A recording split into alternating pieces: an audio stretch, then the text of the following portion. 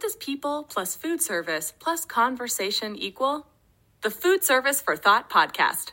Produced by Forbes Heaver and Wallace and hosted by Carrie Clements and Justin Oliveras, the bi-monthly podcast connects the food service industry through in-depth conversations with chefs, restaurant equipment suppliers, food service establishment owners, and so many others that make up our wonderful industry. If you like food, people, and great conversation, we think you will enjoy the Food Service for Thought podcast.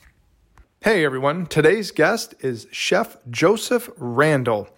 He currently is the owner and executive chef for his consulting business, Orion Culinary. They consult with K through 12 schools on how to better utilize their kitchen space, training staff, menu ideas, and a whole bunch more. Chef Joseph has also served in the Marines. He has worked in various school districts, has plenty of catering experience under his belt, and he has even been a trainer. Please join us in welcoming Chef Joseph. Let's chat with him.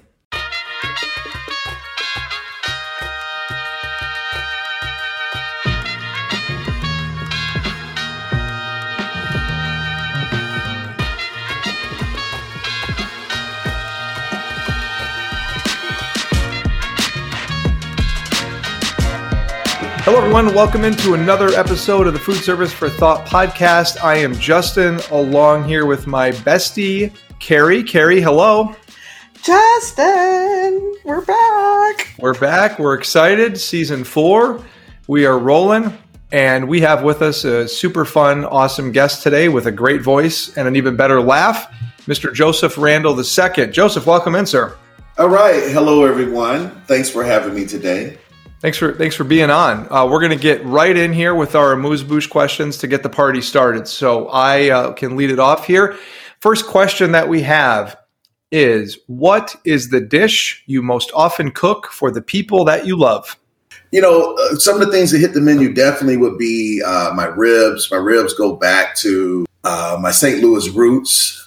We won a 2003 contest, Memphis and May circuit. So let's clarify that. Wow. Memphis and May circuit for People's Choice on our ribs. So that was really cool.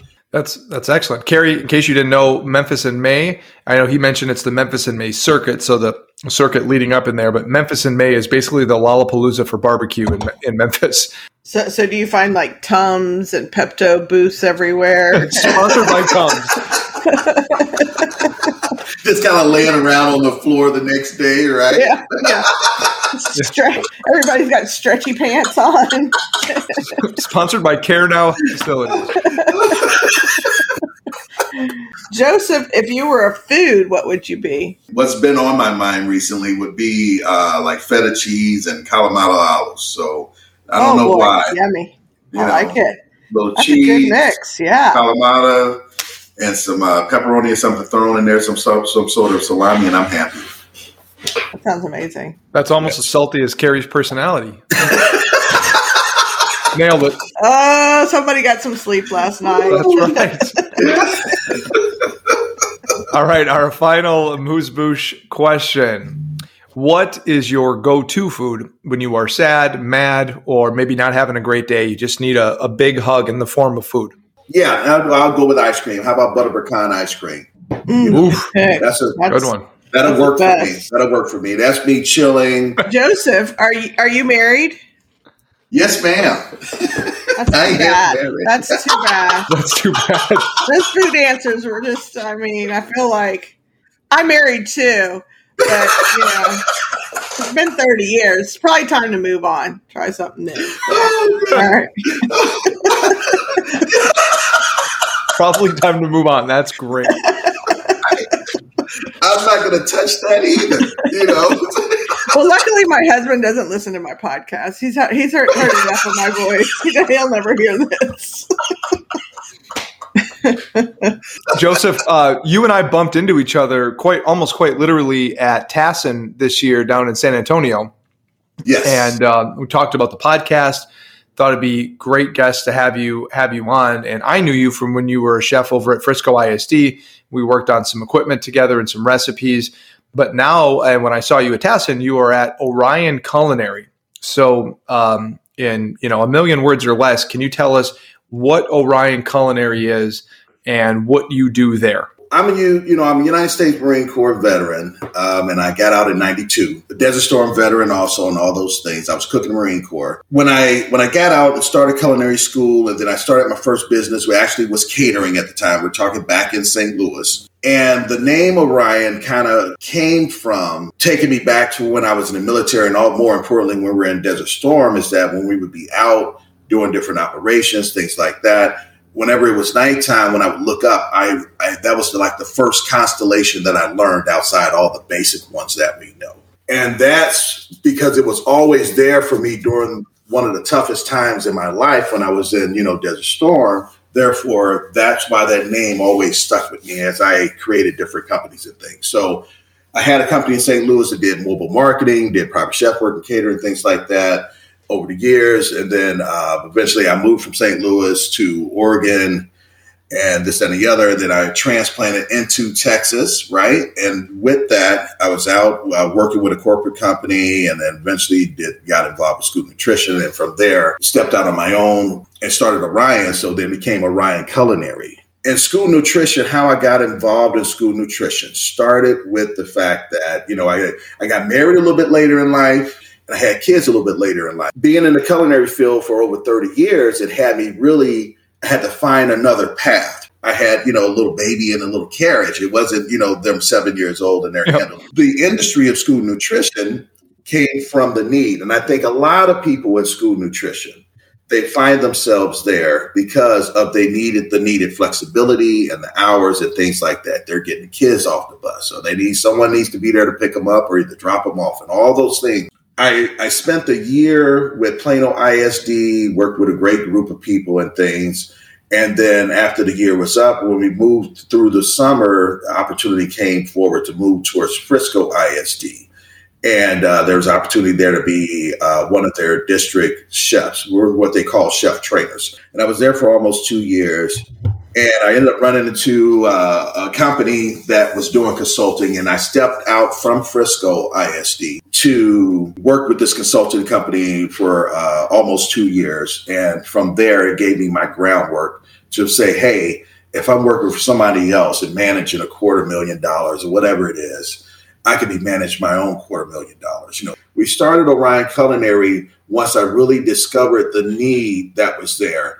And why I say that with child nutrition is that if you look at the industry, first of all, chefs are moving into the industry now, but in the past, chefs, we didn't even consider school nutrition as part of the culinary industry. And I used to speak this a lot into when I was working for school districts. Now, back in the day, 15 years ago, or maybe even prior to that, those cooks was in that kitchen. And when they had chili, they made the chili. Things have changed to where once they started pushing all the processed food, frozen, pre-cooked food, it made it easier for the cooks in the school nutrition industry. But at the same time, then I think what happened in the industry is that they started hiring people with even less skill set of cooking, because all you need to be able to do is put this in the oven at 350 degrees. Make sure it hits 165 degrees for at least 15 minutes, and we're good, right? So now, you move forward 10 years, and the industry is saying, hey, we need to give these kids better food. And the problem is that because a lot of people in school nutrition don't have any experience outside of only in school nutrition, they haven't had any experience in the other culinary realm. So therefore, now from the directors and the cooks and everyone, they want to do better cooking, but you can't buy a better chicken patty. You're going to have to cook, right? So once I realized that, I said, okay, look, you guys want to increase your participation, then we're going to have to start back cooking. And so therefore, the chefs become important because we come in and start training their cooks how to give them all the basics so they can start cooking food from scratch. At Orion, you and your team go to the districts and you help train the existing cooks or the new cooks that they have there to be better cooks so they can slowly but surely chip away at getting rid of some of the processed food and getting back to making some of this stuff from scratch. Are we understanding that correctly? Yes. So we also, we provide dietitian services and menu planning service and all those things. And the problem, if you only done school nutrition, you may not have a skill set to go get a regular professional cook job because you don't have all the basics. So let's learn about all the classic cuts of when the chef says, give me a bâtonnet of carrots, you know exactly what that is.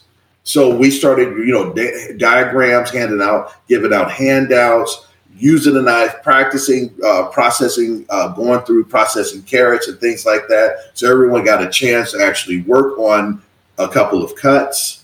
And then also we had an educational side. Where have you been met with the most resistance or reluctance? I think that my approach with understanding how to work with adult learners and my training in that really helps, right? So it's important to make sure that when you're working with adults to acknowledge what they bring to the table, and then you offer to contribute to expanding that knowledge for them. That way they're not taken back like, oh, well, you're a chef. Well, I've been doing this 15 years. And you can find that in school nutrition or in a restaurant. I brought information that they did not know, and that immediately they knew that they would be better cooks because of the information. And I didn't make them wrong about where they were.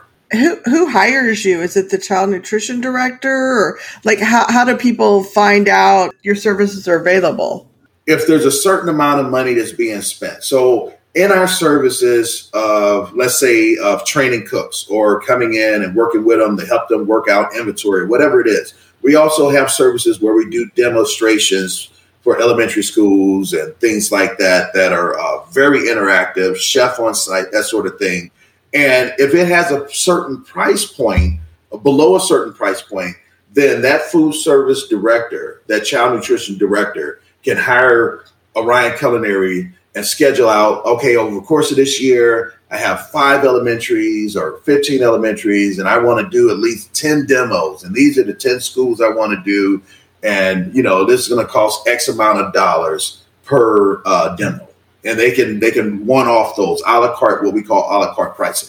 And then also for contracted services, if it's for weekly visits over the course of the school year, things like that, that is typically something that my preference is that I first want to make sure that I have the buy-in and the child nutrition director sees the value in what it is that we do at Orion Culinary and how it can benefit their school district. We come in to partner, not to come in to dictate. So what's really important is to get the buy-in from the director, because the director is then going to take it to the CFO and then ultimately to the superintendent, and then from there get approval from the board.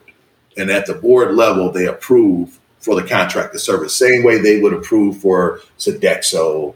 Can you talk a little bit about the dietitian side? Sure. So I have a excellent dietitian, Jillian Morrison. How she takes care of everything for me with dealing with the menu, right? So I'm on the chef side, Jillian, my dietitian's on the menu side. And when we deal with menu planning and all those things, we create menus.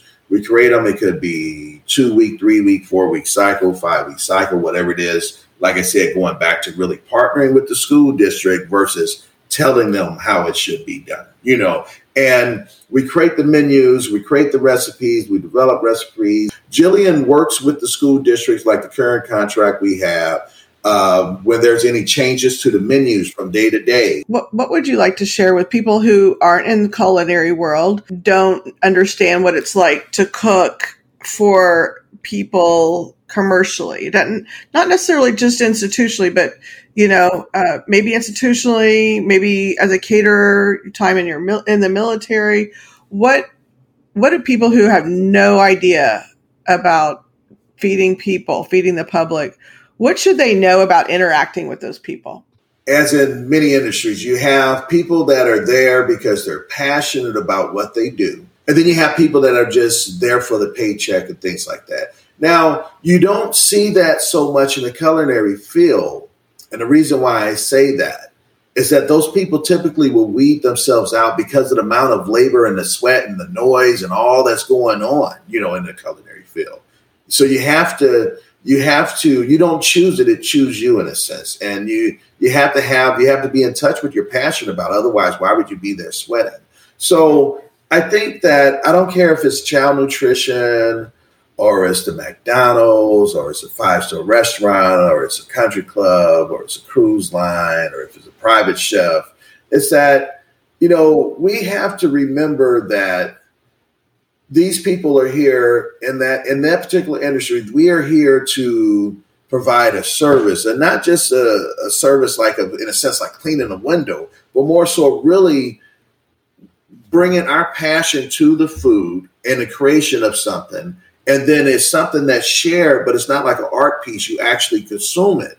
So you get there's an interaction and there's an exchange that happens there energetically, because if I put my love into something that I'm cooking, I don't care if it's just something as a frozen chicken patty, that I still stand that there's a distinct difference between that and me coming in drunk or angry and then cook that chicken patty. There's a distinction there, right? Yeah. So people in the industry, I see it for myself when I go through Starbucks or I go through any store or go through and buy a burger or whatever it is, that when I hear them over the mic and say, oh yeah, what would you like to order? And this and the other, that I place my order, but I'm upbeat, whether if they're upbeat or not. And it's for two reasons, because I don't know who that person is on that microphone.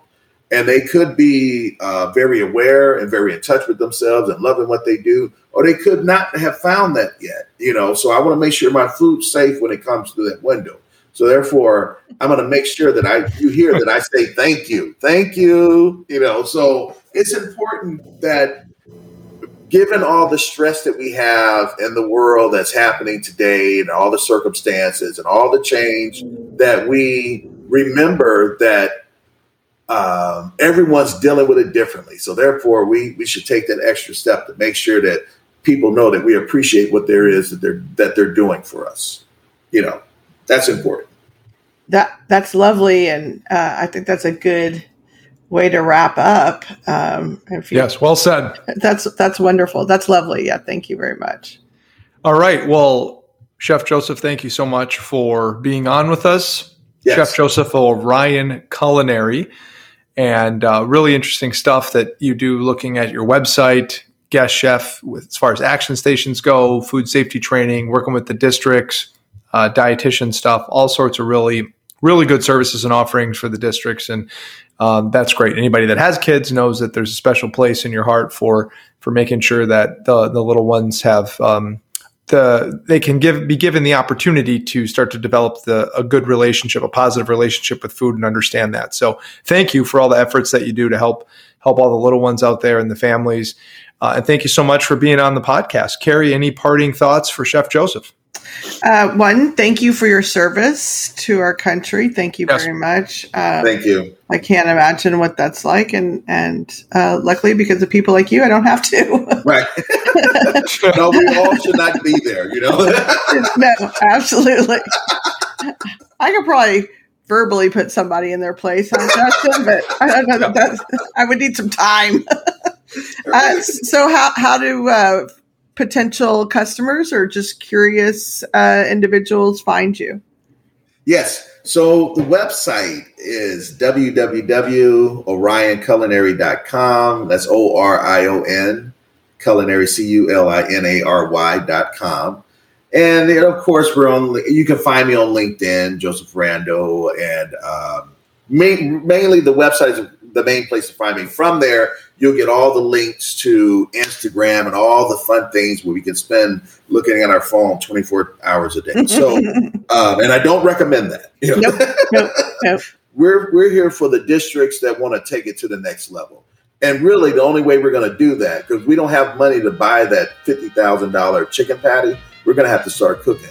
Yeah. So therefore, if you're ready to take it there, and you know that you need chefs in order to bring and dietitians to really train your staff to take it there to the next level, that's what we're here for. But we're here to partner and support you, not dictate and tell you what to do. Thank you for listening to the Food Service for Thought podcast. We hope you enjoyed it. And a big shout out to Forbes, Heaver, and Wallace and everyone on the team for producing the first ever food service rep driven podcast. Please subscribe, rate, and review. Oh, and go eat out at your local restaurant or grab some takeout or delivery, even if you are just in the mood for some apps or dessert. Every bite helps.